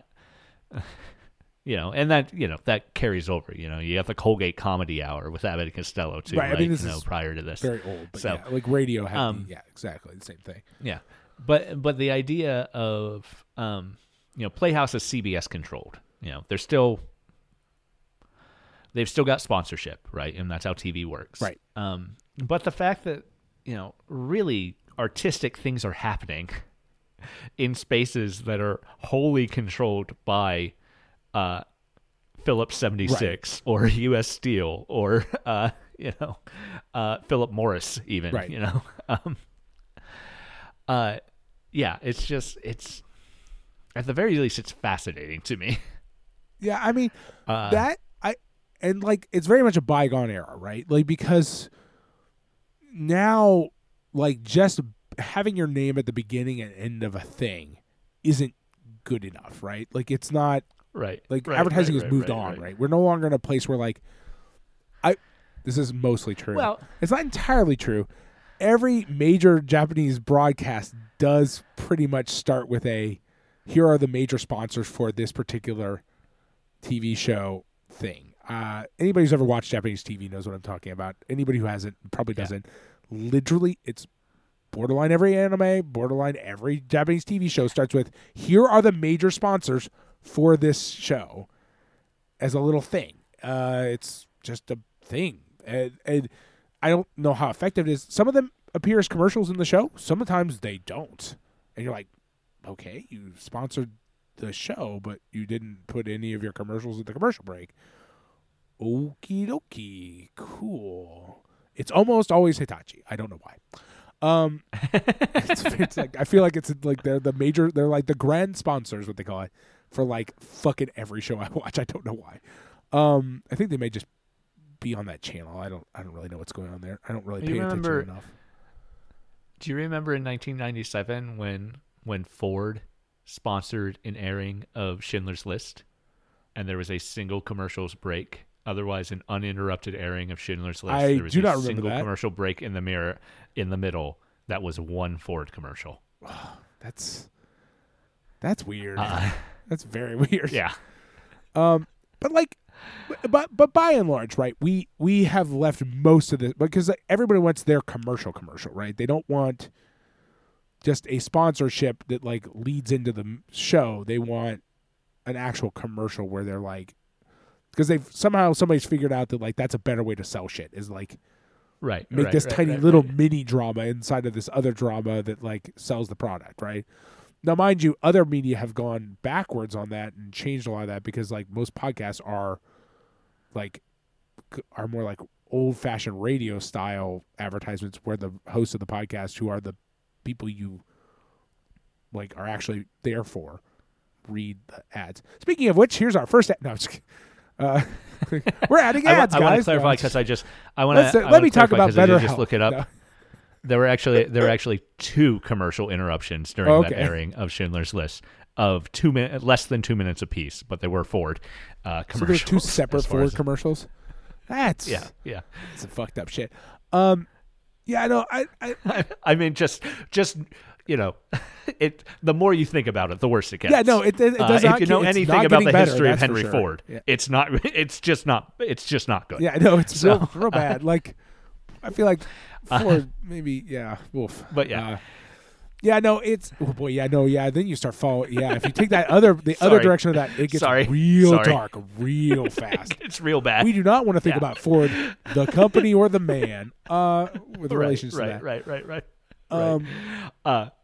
anyway. I don't. Yeah, the sponsorship thing is fascinating because, again, I think it's got to be a function of the fast paced nature of the thing. Meant that like these companies kind of had to probably be pretty hands off, right? They couldn't probably spend a lot of time and energy. Yeah, that's fair. Like digging into like, oh, this one, like obviously none of them are really openly saying like it's 1956 or whatever. No one's like writing about the dangers of cigarettes yet, really nationwide. I mean, there are definitely people who know, but. Well, there is the flip side to that, though, that the writing is the longest part, right? Pre-production that's true. Is the longest part. Because it's not like when Rod Serling got hired to write The Comedian, they said, okay, you're going to write this story, and it's going to air on this date, which is 3 weeks away or whatever. Yeah. You know, he probably submitted a script like months and months, if not a year in advance. And... You know, they had a lot of time for that to run through editors and standards and practices, right? And maybe sponsorship when it was something like U.S. Steel or whoever the primary sponsor of Playhouse 90 ended up being. You know, I really do wonder, though, if this is maybe just one of those phenomena that sort of like we've been through it in our lives, this sort of weird Wild West phenomenon times where like the sponsorships didn't bother to. They know they're not going to say. No one's going to say anything of negative about U.S. Steel in their script, right? And so they're like, maybe there's like, well, it just looks good to be on this thing that people like. You know what I mean? Like we in our life have seen this happen because we grew up with the internet, and like we're like, those days are mostly disappearing now. But like this idea of like, well, just being kind of tangentially attached to this thing that people like. Is like just good advertising. It's just good. Well, think about your podcast advertising is always, well, not always, but is often, especially when you get a popular enough podcast, the advertiser will say, well, there are certainly things we don't want you to say, right? But basically, we're not even giving you a script. Right. Or we have some talking points. Talk about these talking points. Yes. Yeah. Absolutely. Positively mention. Make sure you get your link in there and say how much you can save, but not what percentage of the product that actually is. Right. Get $100 off this $1,500 mattress. Right. It's, Well, super useful. Yeah, exactly. But anyway. it's like get this thing in the mail. What's really fascinating? I will never get over the fact that there are now, I guess, like 7,000 different fresh market boxes that can be shipped to your house. Yes. I feel like I You hear can about get- a new one every podcast. It's You get all sorts of meals. alarming. It's very good. I assume there's just But I'm trying to think in my head. I always think to myself, I start to contemplate the idea of how much food in individual boxes is currently flying through the air in America at any given time. Like it's like obviously, like, you move product to market and things like that to make, that's how food comes onto people's tables. But the idea that it's just in individual boxes just hurtling through the skies and being driven around in cars, it's just wild to me. I don't know. It's like, boy, I don't know. We got grocery stores. yeah, it's not. It's, Well, it's that's not certainly because not part of the super problem is we efficient. don't have grocery stores, but you don't have Right, grocery stores. right. I have grocery stores. Yeah. I have a farmer's market Yeah. 5 minutes on the road. But yeah, it's just, there is an aspect of it that this stuff wouldn't. No one's making this stuff out of the goodness of their heart. No one's putting it on air in front of 60 million people out of the goodness of their heart. Maybe we could develop a society where art was treated like that, but it's not the one that exists. Yeah. So the only reason that Requiem for a Heavyweight was seen by anyone ever is because U.S. Steel put up $100,000 to get it put right, on, and or that's whatever, and that's why, like, it is a wild thing to consider, and it's I have to believe that somebody like U.S. Steel basically knew, well, nothing's gonna. Basically, I think U.S. Steel had to be operating on a this is like water off a duck's back sort of scenario. Like, we're never gonna look bad for whatever's on here. Like, no matter what happens on here, it only ever plays once, so fuck it, who cares? Right. Like, and of course, there were radio shows and early TV shows, and we've talked about when we did the Mr. Arcadian episode. I think we talked about some of Orson Welles' radio work and how he was doing very overtly political radio stuff, and he lost sponsorship, and he ended up losing the show because no one wanted to sponsor him anymore. Right. And I wonder if that's part of what we've got this really specifically biased, not biased like in a negative way or anything like that, but biased set of. We only have 8 of these episodes, right? They're ones that were selected for us, right? We have a very serious curation problem here, where it's like maybe these ones are really impactful. Days of Wine and Roses has a lot of sort of like messaging in it, but if you're doing 50 a year, and that's 50 on that day a year, this is not the only teleplay production that studio does. This is the Thursday one. There's also the Wednesday one and the Tuesday one. Right. It would be interesting to see how many there actually are. I would love to but know. Yeah, there is a lot. It was very much a lot. I would love to know. We're talking thousands of episodes over the course of the existence of all of this show type. Right. Right. And I would love to see. I don't know how you would make it, but it would be really neat to see an infographic of like days of the week and channels kind of laid out. Right. To see it like at any given time exactly how many were running concurrently. Like, yeah, the only comparable information I would have to compare is one time I sat down and ran the numbers on how many Murder a Week shows on CBS take place in New York City. Right. And CBS New York had a higher murder rate than actual New York for most weeks. Right, yeah, I know. But that's definitely believable. So yeah, so what I'm thinking though is that if you've got these like real spicy ones mixed into what is essentially just a kind of like gruel. Yeah. You're not it's gonna go mostly unnoticed, right? Like you're not gonna lose sponsorship because like the Orson Welles thing is like, well, Orson Welles in charge and Orson Welles is probably making everyone hyper political, right? That's gonna lose you sponsorship. Right. If you have a couple spicy episodes in a show that no one ever gets to watch again, they float in once in a while, you could probably just let it go unnoticed. And numbers-wise, we're seeing probably less than 1%. Right. Definitely less than 1%. All of these that were ever made. And so you got to figure some executives like, well, I like this one. And and you also don't have like the same kind of real-time ratings. You don't have the same kind of like, you can't really necessarily really super accurately probably predict exactly how many people turn the episode off because they didn't like the political messaging on it. Which again, none of these are really overtly political. You're living in a time where people are more likely to actually like send a postcard or right. They might call it. They might write complain, or complain. So. I mean, we do live in the era of Twitter, so I don't know if they're more or less likely to openly complain. But yes, what I'm saying is yes, you absolutely. You probably get some postcards, but like that's gone. Like that episode's gone. So you get a little bit of feedback, but it's like schoolwork feedback or something where it's like, well, I will integrate this information into my process going forward, but that one's fucking over.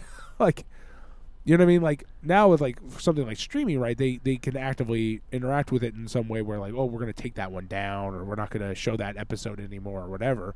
Right. But this is a time where like, no, that already happened. That episode's down. It's gone.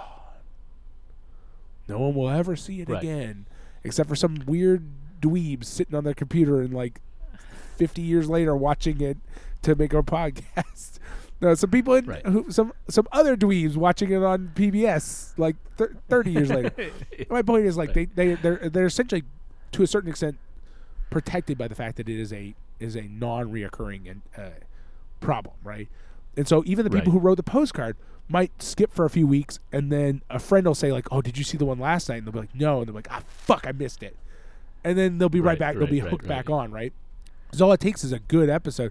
I was actually contemplating this when we were talking. I was reading this like critical reception, and there's a review. I was like, in my head, I'm like, what's the fucking point of reviewing a thing somebody will never ever be able to see again? It's like a one-off play that no one will ever be able to see. So in this particular capacity, the individual reviews of individual episodes is more like a marketing scheme it functions more as a marketing plan than it does as an actual legitimate review, because a review is useless to you. You cannot go seek out that episode. But what you can do is get drawn back into that program. It's like, oh, look, they're really operating high class. They're really doing a good job right now. You should go check it out every Thursday. And so you're wondering, like, the role of the critic in this environment, though maybe, I don't know how much, they're not like being paid that way, I don't think, is to market the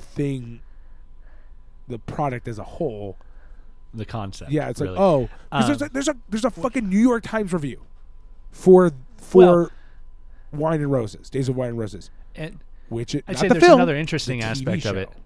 Yeah, there's another interesting aspect of that though, in that reviewing is almost more pure in that way. I feel because no one will ever see it again. So all you're really doing, maybe you're making US Steel a couple more dollars in the long run. But what you're really doing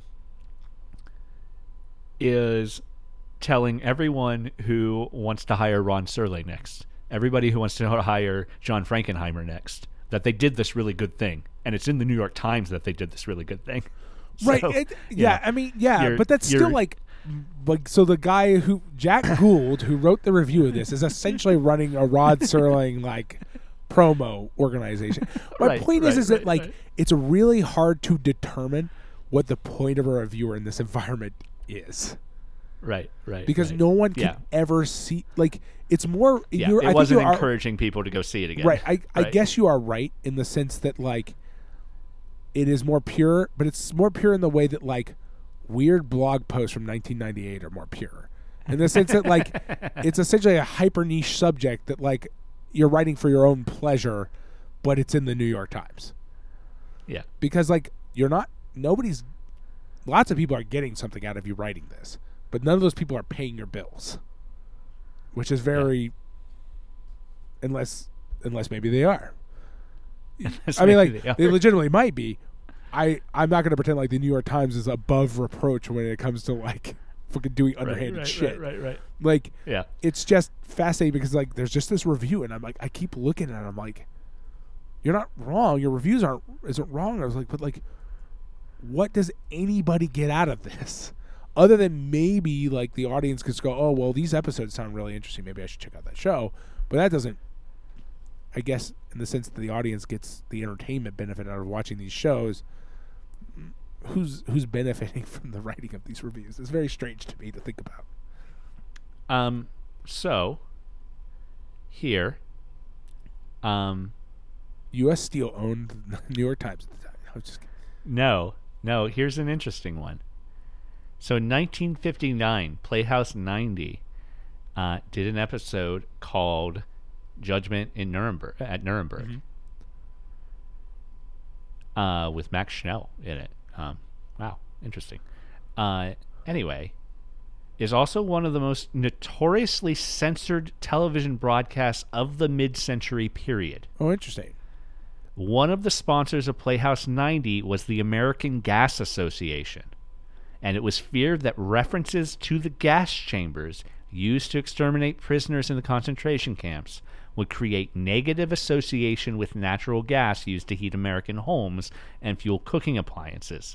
As a result, all mention of the gas chambers were stripped from the live audio feed, leaving abrupt silences in the broadcast. Oh, interesting. So there we go. We get the thing we were talking about, which is like, yeah, it did happen. U.S. Steel isn't worried about them saying something bad about U.S. Steel, but as soon as like it starts to encroach on something that could be dangerous to their business, the answer is to just cut out the sound. Well, that's what I'm saying. But so that what that tells me is that the speed or whatever of the production means that like is rather than like rewriting the script, they're like ad hoc censoring it live, which is right.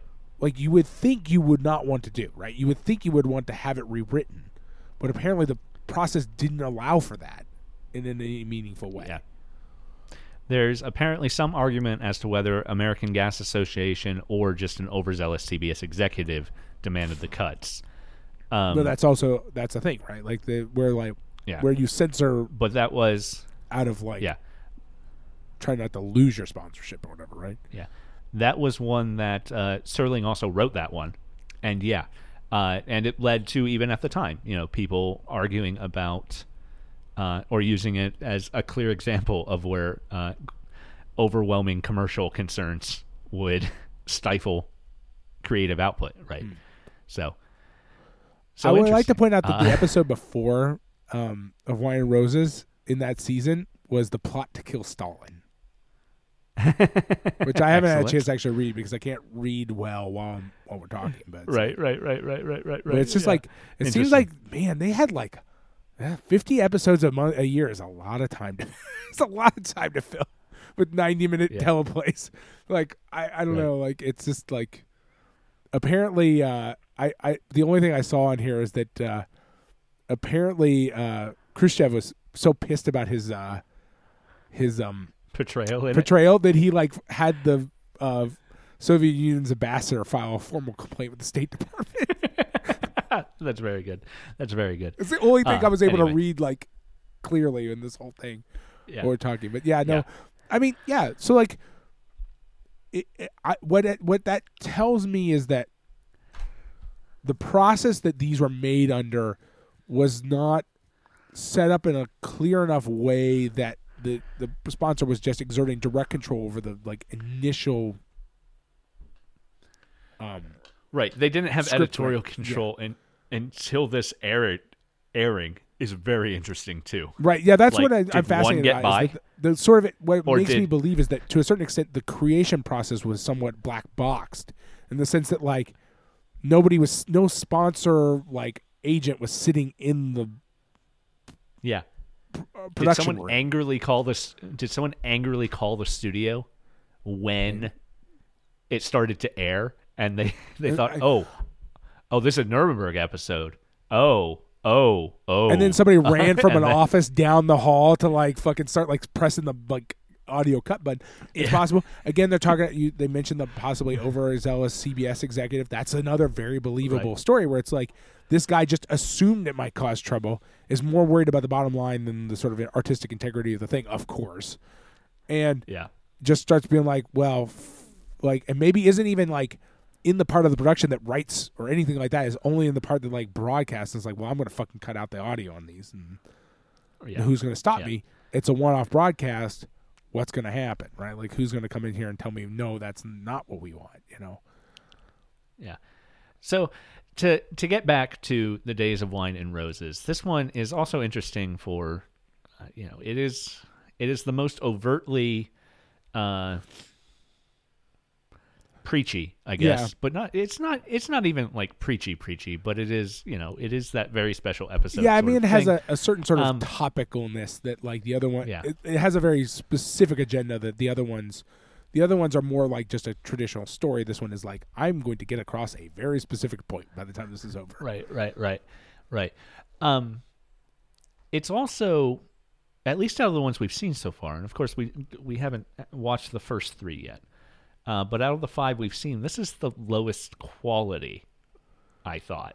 It is pretty low quality. It really feels like the corners are dark still. I mean, a lot of them have dark corners. This one is I can't remember if this is the comedian. Was this one of the comedian? But one of them just had a thing on the screen in the middle. Again, like the whole section of the screen was just had a black thing on it for like, I think, a few minutes. I think that was that was a little bit in this one. I don't remember noticing it in any of the others, and maybe that's just the corners have been. We can now gauge.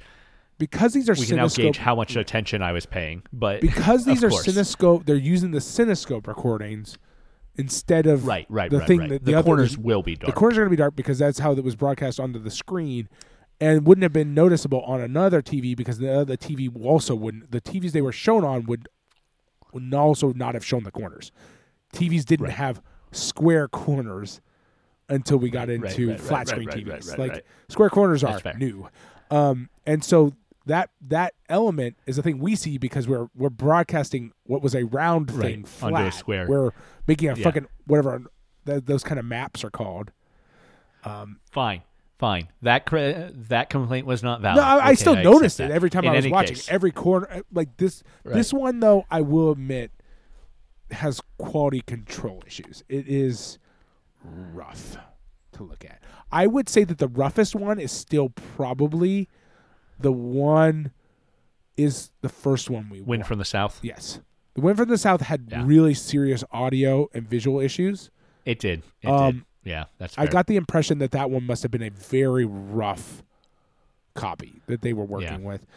A few of them, this one and, oddly enough, this one and The Comedian, I noticed like video glitches, which I suspect happened when they transferred the Cinescope over to broadcast, or alternatively when they copied the VHS copies of the broadcast on PBS onto DVD. Somewhere, it's hard to determine. They're the glitches you get in videotape, though. They're not the glitches you get from They are Cinescope. They're like where the bar will just like the whole a whole part of the bar of the screen will artifact up for a second and stuff like that. It's like. Yeah. And I'm like, that's not on my recording because every time I play it, it happens. So it seemed to happen for me in this one. It did, yeah. Every single cut almost. Yeah, and I wonder if when PBS or somebody put this together in the act of cutting out the commercial, like. Oh, that could be what happened here. Now, I don't know. An interesting thing that we don't know is I don't know if the commercial breaks were built into the Cinescope recording. I don't think so. Because my understanding is that the Cinescope recording was played back for the live broadcast on the West Coast, or alternatively in this case, actually, the East Coast, and they just inserted commercials live is what I assume they did. But the Cinescope recording would have had a 3-minute break built into it. So my point though is that I don't know whether or not the Cinescope recordings included advertisements or not. I suspect they didn't. I suspect the Cinescope recordings had just blank air that then they broadcasted appropriate commercials on the West Coast over, but maybe they didn't. Maybe the commercials were included. Well, it would have been national advertisers probably. So right. So I don't know. I don't know how the affiliate system worked exactly during this era. So, or maybe there's some of a little bit of both, but obviously PBS had to edit something out because no matter what, there would have been a 3-minute or 2-minute space where something either wasn't there or was there, but there was a space because these are essentially you play it and forget it, right? You just set the recording, you set the play. You're not going to start and stop film. You're just going to play. and so into the camera. So they had to cut something out, and I guess the cutting process probably fucked up the video a little bit. And that's why we get these non-film glitches. Like, they're not film errors, they're actual video glitches, which is very funny to look at. But yes, I would agree this one's kind of low quality. It is also, I don't know, it's very dark at times. And some of the other ones have had a problem with that, and I suspect that might be a fact that, like, on a cathode ray tube TV, the dark spots would have been bright anyway because of the bleed from the light from the other one. They wouldn't have been, the whites on the cathode ray tube would have been brighter and would have therefore sort of, the contrast would have been super high. Whereas, like, here on our version, it kind of a lot of very muddy blacks that are not super easy to see what's going on sometimes. Yeah. Yeah, and a couple of times where the light caught the liquor in the glass and sort of, I guess it would have been a lens flare originally, right. But the way it comes through this process is just a black spot really quick. Yeah, I don't know. I would say that in terms of, like, Criterion Collection stuff, this has not received a lot of TLC to improve what would have originally broadcast on PBS. It feels more like a DVD transfer is what it feels like. It feels like somebody took the PBS VHSs that definitely existed and, like, just transferred them and then, like, well, we've done our job here. Whereas, like, a lot of Criterion work that we get has a lot of, like, corrections done to it to like preserve the nature of the film as best as they can, right? Like, where, like, Criterion, depending on the release and everything like that, pays to have things, or because Janus already did it for a European release or something like that, somebody has paid to, like, clean it up and make it look better than what, and, like, do things like color correcting and lighting correcting, where, like, oh, like, a cathode ray TV broadcast would have looked very different than what we get on our TV now, so we've got to do things like play with the contrast a little bit to make it so that, like, the blacks, the whole thing doesn't just get swallowed in black and things like that. Right. But because this is, and I'm going to make an accusation here, because this has not have been already gone through somebody like Janus or somebody who did it for a previous release to clean it up, but rather seems to just be a direct PBS to PBS VHS transfer to DVD straight up by Criterion themselves. It feels like they didn't dump any money into it at all. They took, these VHSs we got are good enough. Yeah. Well, PBS had cleaned it up. That's, one reason that it exists. Well, that the Golden Age of Television show existed was because they were able to touch it up. Right. But even the process of going from those, but the Age of Television thing broadcast in the 80s. Right. Already by the time even Criterion's releasing the DVDs, it's 20 years later. Yeah. Like, their ability, they didn't go back to the raw Cinescope sources. Clearly, they went to the VHS or the PBS pre-record, like, recordings of it, and then mess with those. And I suspect they didn't put a lot of energy into cleaning those up, other than to make sure that they, like, played and sounded correct. Not to be, like, really negative. I'm just saying that, like, this doesn't feel like it has the TLC that a lot of the other releases we watch on Criterion have. I think that's fair. Because I feel like a little bit of, like, playing with contrast and stuff probably would have made some of these episodes way easier to, like, watch. Instead, you'd have to do that, like, yourself or something. I don't know. Or maybe, like, Criterion was like, look, the source material was hot garbage. PBS already did everything they could. Maybe. We're going to just copy it over. Just be done with it. That's possible. Yeah. This one is the most melodramatic. For sure. We've watched, right? So it's got that going for it. It does. It makes fine television. It does. I mean, if it were certifiably okay. If it were 1957 and I had a TV and I would probably be watching this. I'm sure. Right. Like, I remember watching. And I wouldn't have been disappointed in choosing to use my Thursday night to watch this. Right. Yeah. So. It is.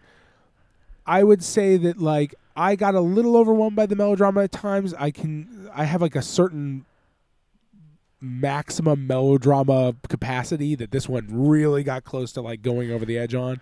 By the time we had our third or fourth binge session, I was getting a little tired.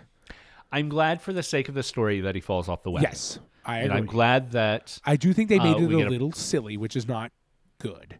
yeah. Him And falling I off the think- wagon is kind of the closest thing to a joke we get in the entire movie. That's fair. I thought this one was a little long. I don't think that Playhouse 90 needed the extra half hour for this story. The comedian was bursting at the seams. This one is maybe could have been an hour and been fine. Yeah. I'm fascinated by the way this one ends. Not just that not that ending that we talked about already, but the fact that like it kind of leaves things Yeah. hanging, which is an interesting choice, right? It kind of presents a world where it's like, look, you're not going to magically fix this all at the end, like this, Right. and I feel like that might be part of AA's interface with this is the idea that you should not end this on a hey, and now everything's fucking unicorns and rainbows. Yeah, and of course, from AA's perspective, and this is somewhat realistic, but certainly not universal. From AA's perspective, the wife who says I can do this on my own through sheer willpower is going to fail, right? Right, and we're definitely operating from AA's perspective, and bear in mind, like we've a lot of things have happened since this era that more nuance have entered into these kind of conversations a little bit, not a lot, but AA is very early in the like kind of like rehabilitation sort of universe in a lot of ways, right? And so like they're promoting their program, which they don't make any money off of it or anything like that. It's not like it is interesting. Right. It's interesting because big AA. They are trying to promote their version of this, but it's still kind of amazing to see, right? Like it's like, and presenting as like she's ending.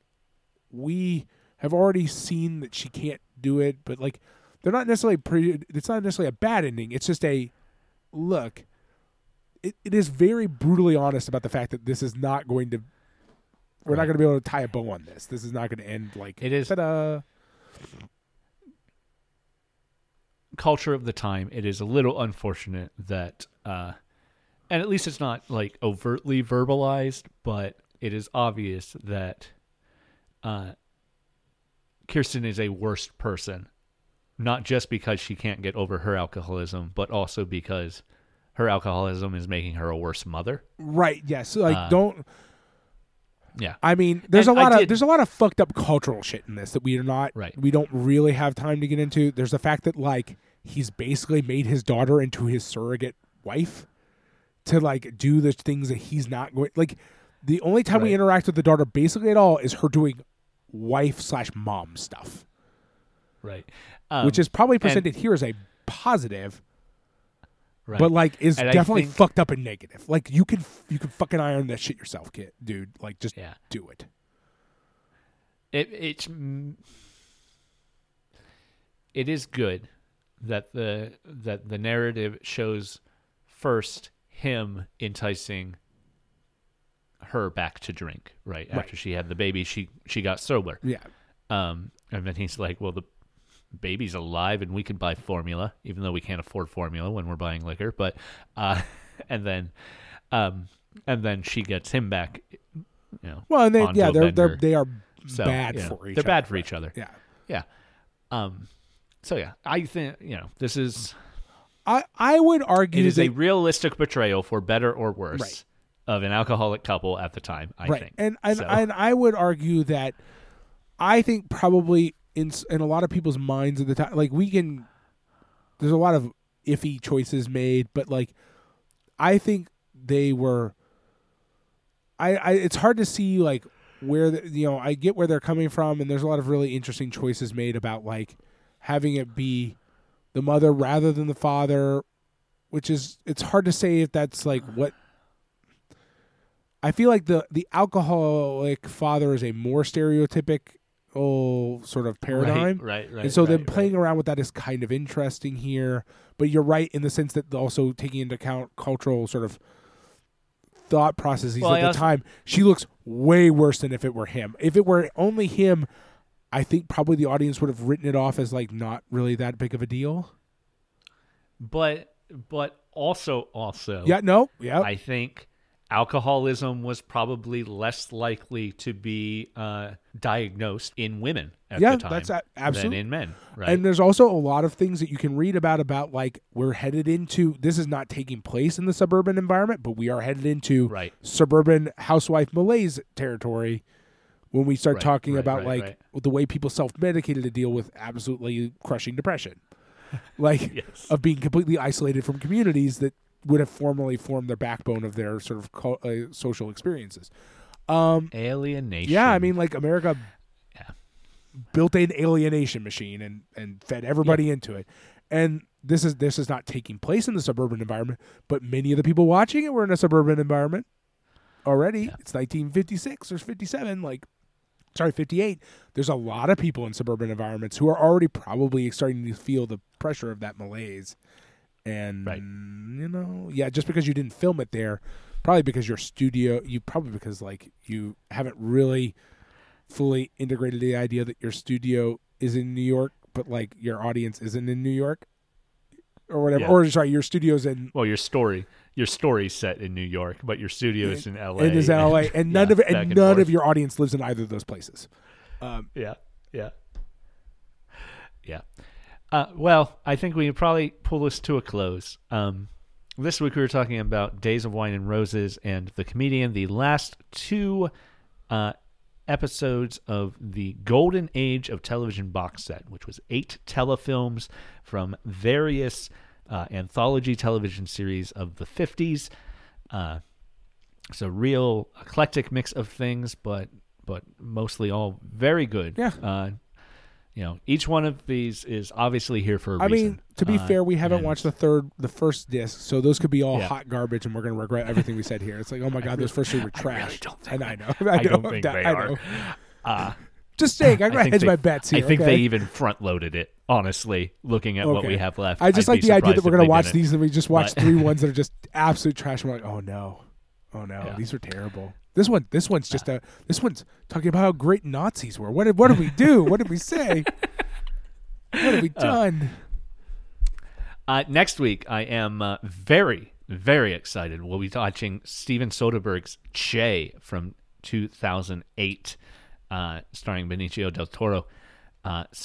Really excited about that. Soderbergh's made some fantastic films in the last couple years. I don't know if you've watched them, but Kimmy is very good. Very great. Very great. Just came out, 2022.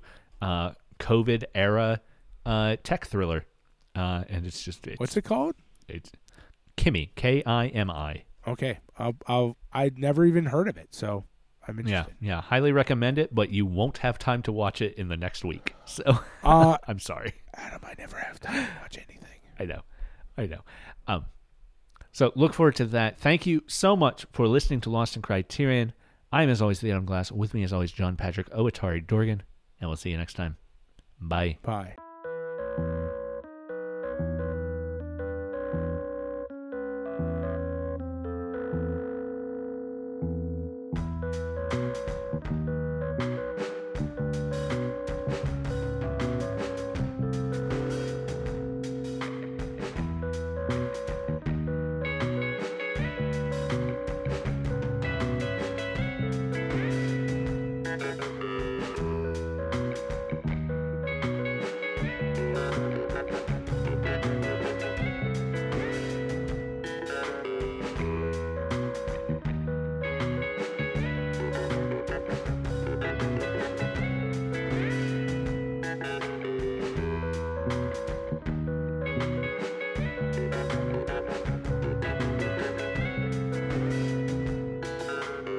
This has been Lost in Criterion.